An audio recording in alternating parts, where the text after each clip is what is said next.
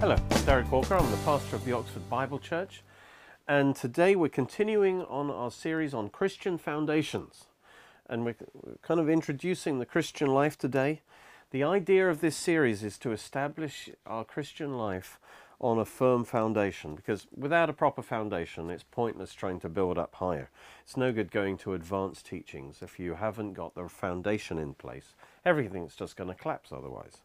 And of course, the foundation is Christ Himself, and it starts by receiving Christ, knowing who He is, knowing His love for us that was demonstrated on the cross, and receiving Christ. That's how Christ is the foundation, is established in our life, and we do that when we've received Jesus as our Lord and Saviour.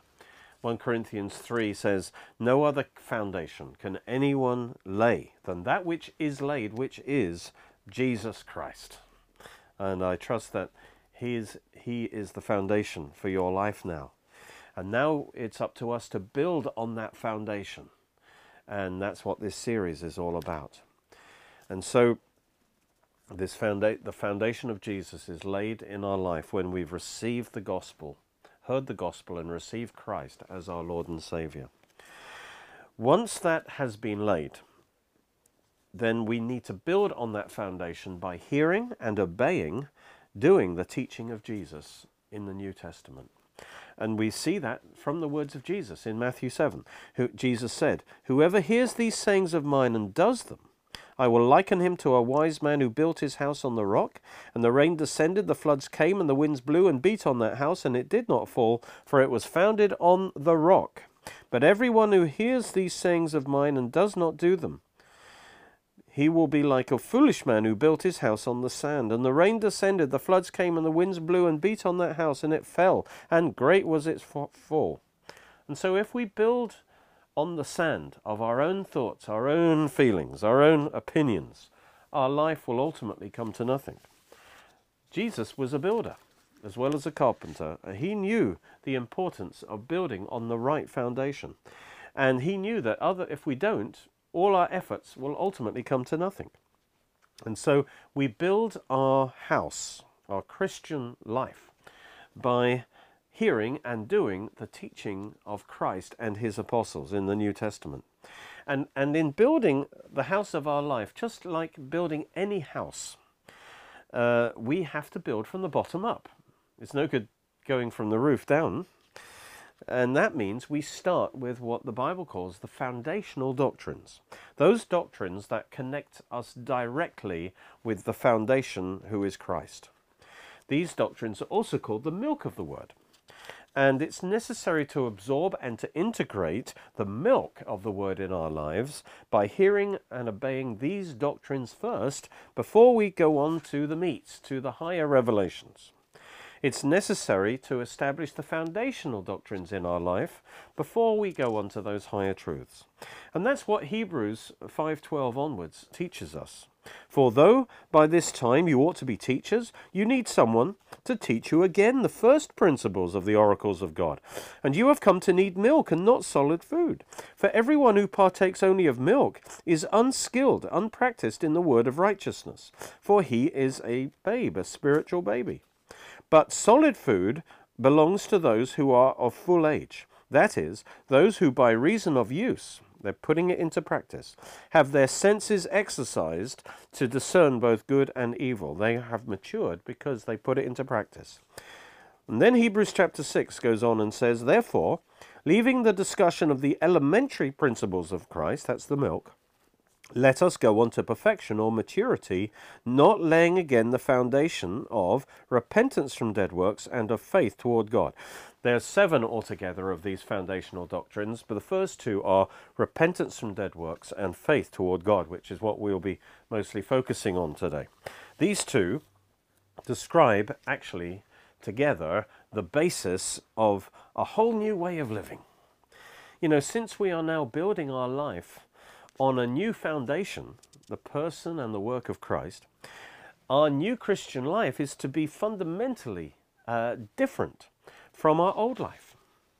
it won't just look different on the outside because we've added a few extra activities or something like that, but it's got to be different at its very core. And that's what this faith toward God and repentance from dead works is talking about. The very motivation, the very power source of this life is going to be different.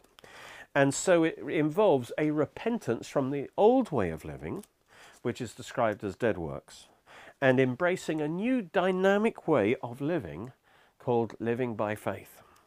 It basically means changing the very base of operation of our lives, from ourselves to God. Rather than trusting in ourselves, we learn to trust in God and the grace of God.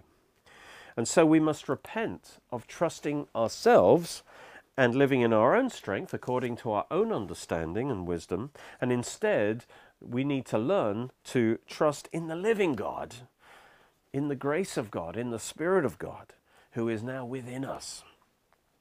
So, in order to get saved in the first place, we had to repent. Right? We did these two doctrines. That was how we were saved. We repented from our dead works and we put our faith in God. That was how we got saved in the first place. We had to stop trusting in our own works, stop trying to save ourselves. And instead, we had to put all our trust, our faith in Jesus Christ and what he did for us on the cross. And we had to surrender to him as Lord. But these two principles of repentance and faith don't stop there. They actually also are the foundation for the whole way we are to live our Christian life now. The foundational principle of our life. Colossians 2, verse 6 and 7 says, "As you therefore have received Jesus Christ as the Lord, so walk in him, rooted and built up in him, and established in the faith as you've been taught, abounding in it with thanksgiving." So in other words, just as you received Jesus Christ through repentance and faith, so now you are to walk the Christian life according to that same principle. In other words, we weren't saved by our own works, and we now don't live by our own works. We live by the grace of God. As we've been saved by grace, we need to live by grace. God's Spirit, that means God's Spirit and grace and power working on the inside of us, should be the basis for our living. And we trust in the grace of God, and we need to renounce all pride and all trusting in ourselves. And so the foundation of repentance and faith doesn't just apply to our salvation, but to our everyday Christian life. To explain how this works and how we are to cooperate with God in this, we need to understand what actually happened inside us when we responded to the gospel and we received Christ. The Bible says that when that happened, you received a new birth, the rebirth of your spirit. And that made you now a child of God.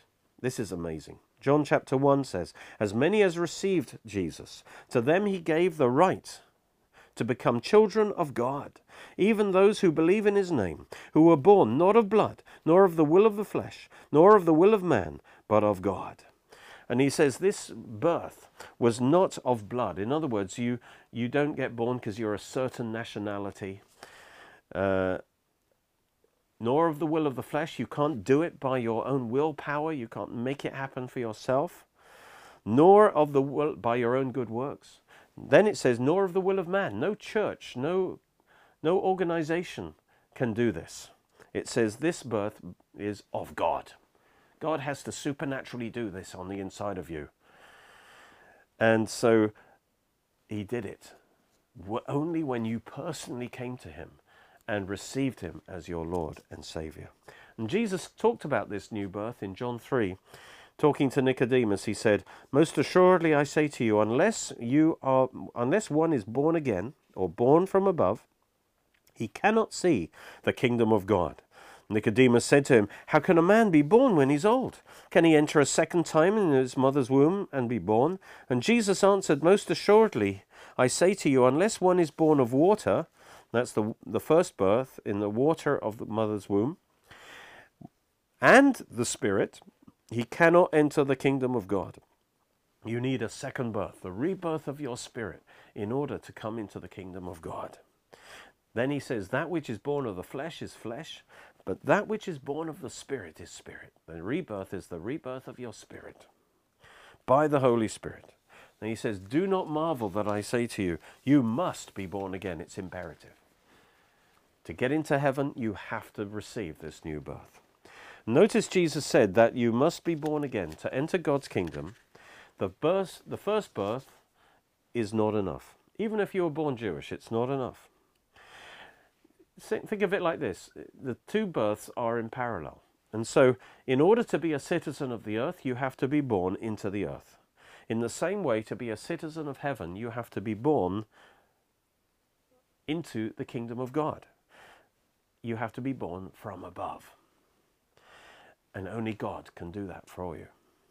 Just like your first birth was all grace, it wasn't by your works. You can't take any credit for your birth. It was done for you. And so it is with the second birth. You can't take any credit. None of your works created it. It was done for you by grace. Through the first birth, you inherited the nature of your earthly father Adam. Likewise, by the second birth, you inherit the nature of your heavenly Father, God. Your first birth was the birth of your flesh, but the second birth is the birth of your spirit, which we call the regeneration of your spirit. Then Nicodemus asked, how can this happen? How can this take place in me? And Jesus answered by saying it's the work of the Holy Spirit, who he blows like the wind. He's invisible but powerful. And he blows into your spirit and makes you brand new.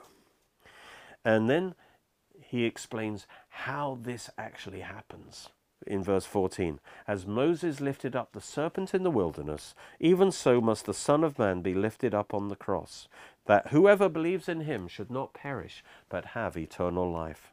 And this is a story from the book of Numbers where the serpents bit the Israelites and they were dying. And the serpent is a picture of sin. And this is a picture of us being bitten by sin, which causes us to die and perish.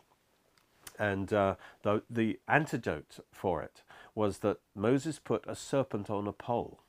And it was a bronze serpent. Bronze is a picture of judgment. And that was a picture of Jesus being put on the cross and taking our sin and our sin being judged on Jesus. So that all who looked upon that serpent and saw their sins being judged on the cross, it says they lived.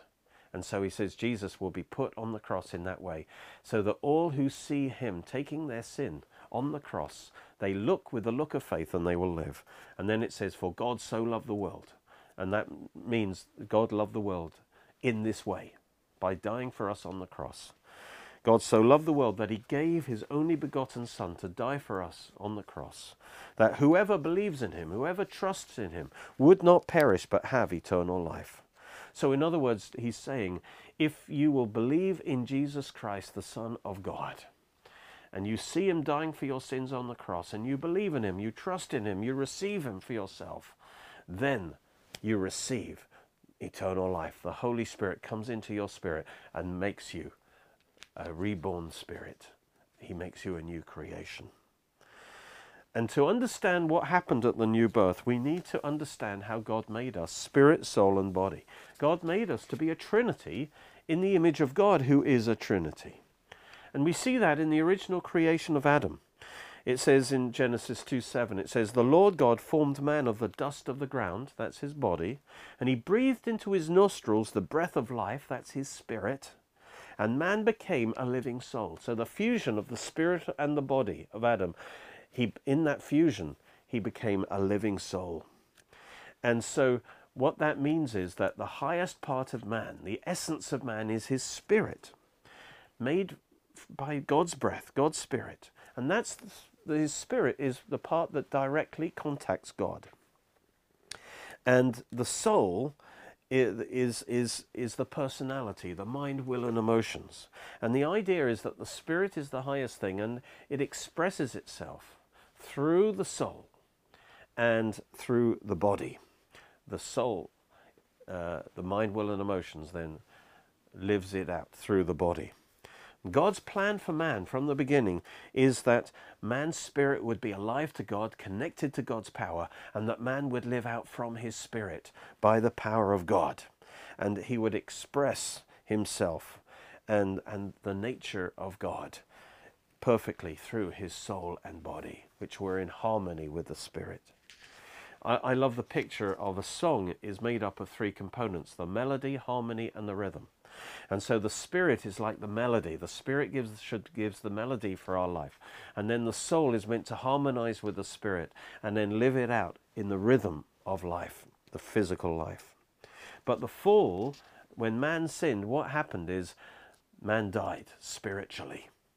In fact, God told them in Genesis 2, he says, if you sin against me, if you eat that tree, from the tree of knowledge of good and evil, in the day that you eat of it, you'll surely die. Literally, dying, you will die. Adam died spiritually immediately, and that resulted in his physical death later, because he was now cut off from that life of God. And so Adam made a choice to be his own God, to live independently of God, and so he was cut off by the consequence of that. He was cut off spiritually. He died spiritually. And also a sin nature came into his flesh. And that's why our bodies are now mortal, because of the sin nature in the flesh. And that sin nature in the flesh caused his soul to also operate independently from God. He reaped his choice.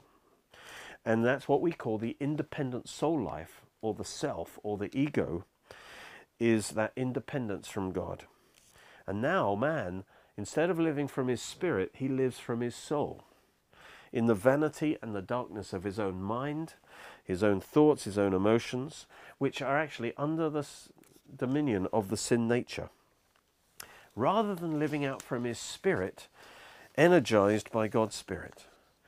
He's separated now from the life and blessing of God, and so he comes under the power of sin and the curse and death. And if it wasn't for salvation through Jesus, he would be doomed to eternal death in hell.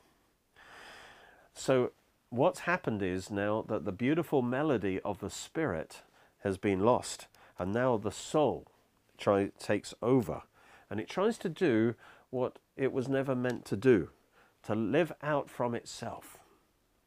And the soul can just create a pale imitation of what the Spirit is able to do. And it creates a discordant noise. And that's why we feel stress and anxiety when we try and do everything in our own strength. The Bible calls it dead works. Ephesians 2 describes our former state before the new birth. It says, we were dead in trespasses and sins, in which you once walked according to the course of this world, according to the prince of the power of the air, the spirit now working in the sons of disobedience, among whom we also conducted ourselves in the lusts of our flesh, fulfilling the desires of the flesh and the mind, and were by nature children of wrath, just as others. Pretty bad. But praise God, Jesus came to save us from our sin, and he paid the price to make the new birth of our spirit possible. So if we receive him, his resurrection life is applied to our spirits, making them alive to God, and that melody now is restored in our life. And this new birth is described in Ephesians 2. It says, but God, who is rich in mercy, because of his great love with which he loved us, even when we were dead in trespasses, made us alive together with Christ. By grace you have been saved. So notice he did three things in our spirit. First of all, our spirit was dead, and he made it alive by his resurrection life. Secondly, it says, and he raised us up together. You see, our spirit was defeated, and now it was under the power of sin and Satan. But now it's been raised up higher. Now it's above the principalities and powers. It's changed from defeat to victory. And then it says also, he made us to sit together in heavenly places in Christ Jesus. So our spirit was under the dominion of darkness. But now it's enthroned with Christ. It has authority and dominion over all the forces of the enemy. Praise God. And so God's life, his victory, and his authority was imparted to our spirit in the new birth. And then it summarizes that by saying, for by grace, by God's power are you saved, through faith. And that not of yourselves, it's the gift of God, not of works, lest any man should boast. Praise God. And as a result, our spirit now, it has become God's masterpiece, able to create a beautiful melody for our life. that is there to create a life of good works for us. It's all programmed and with the ability of God to do that. And that's what verse 10 says. For we are his workmanship, his masterpiece, created in Christ Jesus for good works, which God has prepared beforehand that we should walk in them. Now, this new birth was not available in the Old Testament, but it was prophesied in Ezekiel 36. God says, I will give you a new heart and put a new spirit within you, and I'll take out the heart of stone from your flesh and give you a heart of flesh. And I'll put my spirit within you and cause you to walk in my statutes, and you will keep my judgments and do them. And so here he says, I'll give you a new spirit and I'll put my spirit in you. So not only did we get a new spirit, but God's Holy Spirit come and live inside us, so that we are now a temple of the Holy Spirit. Our spirit is reconnected to God's Spirit, and now God's life's on the inside of us. That means the grace of God is available for us as a source of life within us. And so we become a brand new person on the inside. The Bible says if anyone is in Christ, he's a new creature. Behold, all things are passed away. The old spirit has passed away. Behold, all things are become new, and all things are of God. And so we have God's love nature on the inside of us. And Jesus described the new birth in John 4. He says, whoever drinks of this water will thirst again. But whoever drinks of the water I'll give him will never thirst. But the water I'll give him will become in him a fountain of water springing up to eternal life. You have eternal life in your spirit. And in John 7, he says that out of your heart will flow rivers of living water. Praise God. And he said that he's talking about the Holy Spirit. The Holy Spirit lives inside you and wants to flow out of you as living water. And Romans 5:5 says that the love of God has been poured out into our hearts through the Holy Spirit who's given to us. And so flowing out from our spirit now, this beautiful melody, this power, this grace, and this love by the Holy Spirit. That means if you're born again, you have a capacity now that you didn't have before to love God and to love people. You are the love child of a love God, and now we should seek to express that love. The Bible in Galatians also says that the fruit of the Spirit, that which comes out of the Spirit, is love, joy, peace, long-suffering, kindness, goodness, faithfulness, gentleness, self-control. So we can now live out through the power of this new man that the Bible calls the new man. It says, put on the new man which was created according to God in true righteousness and holiness. Your spirit is holy unto God, and it is righteous in its ability to live. And so now we are to live out from this new man.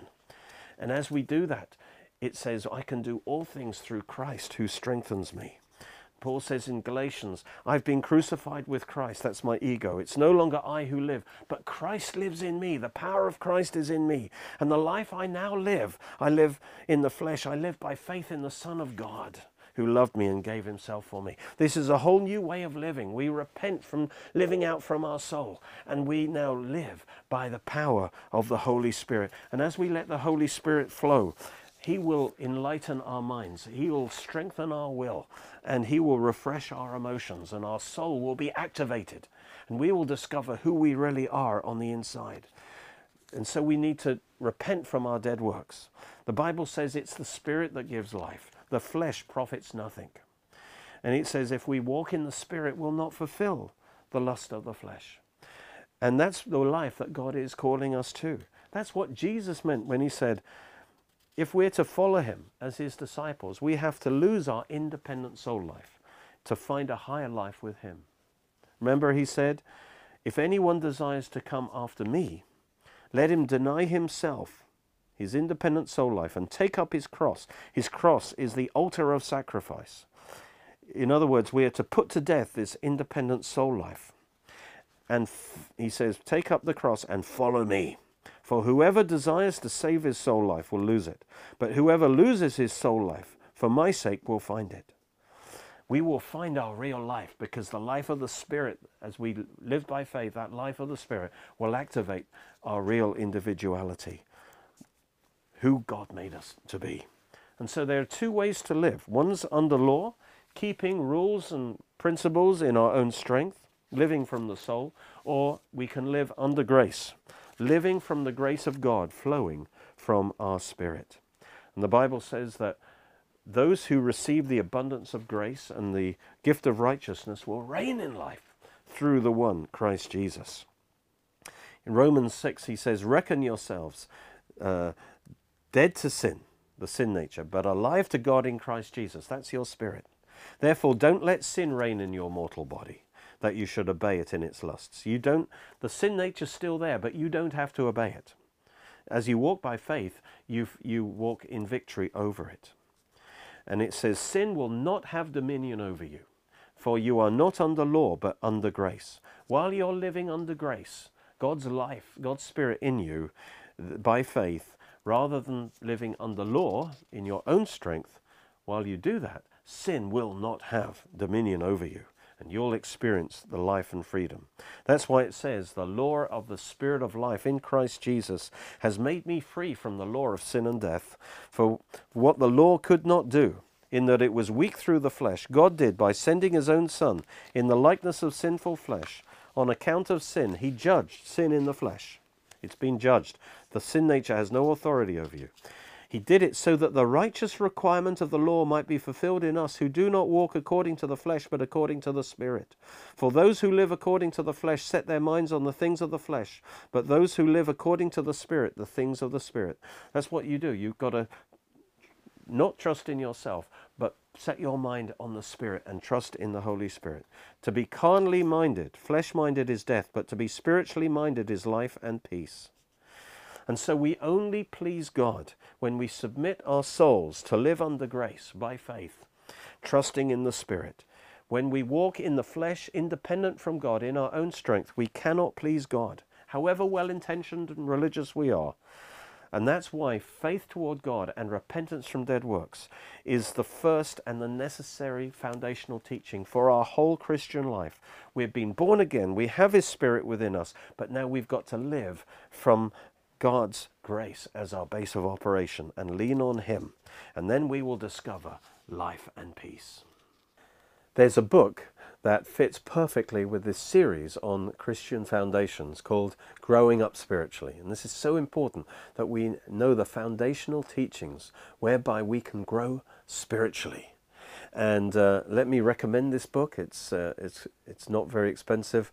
Growing Up Spiritually gives you many of the key teachings in this series and others too. You can watch more of our teachings on our Oxford Bible Church Roku channel and Derek Walker YouTube channel.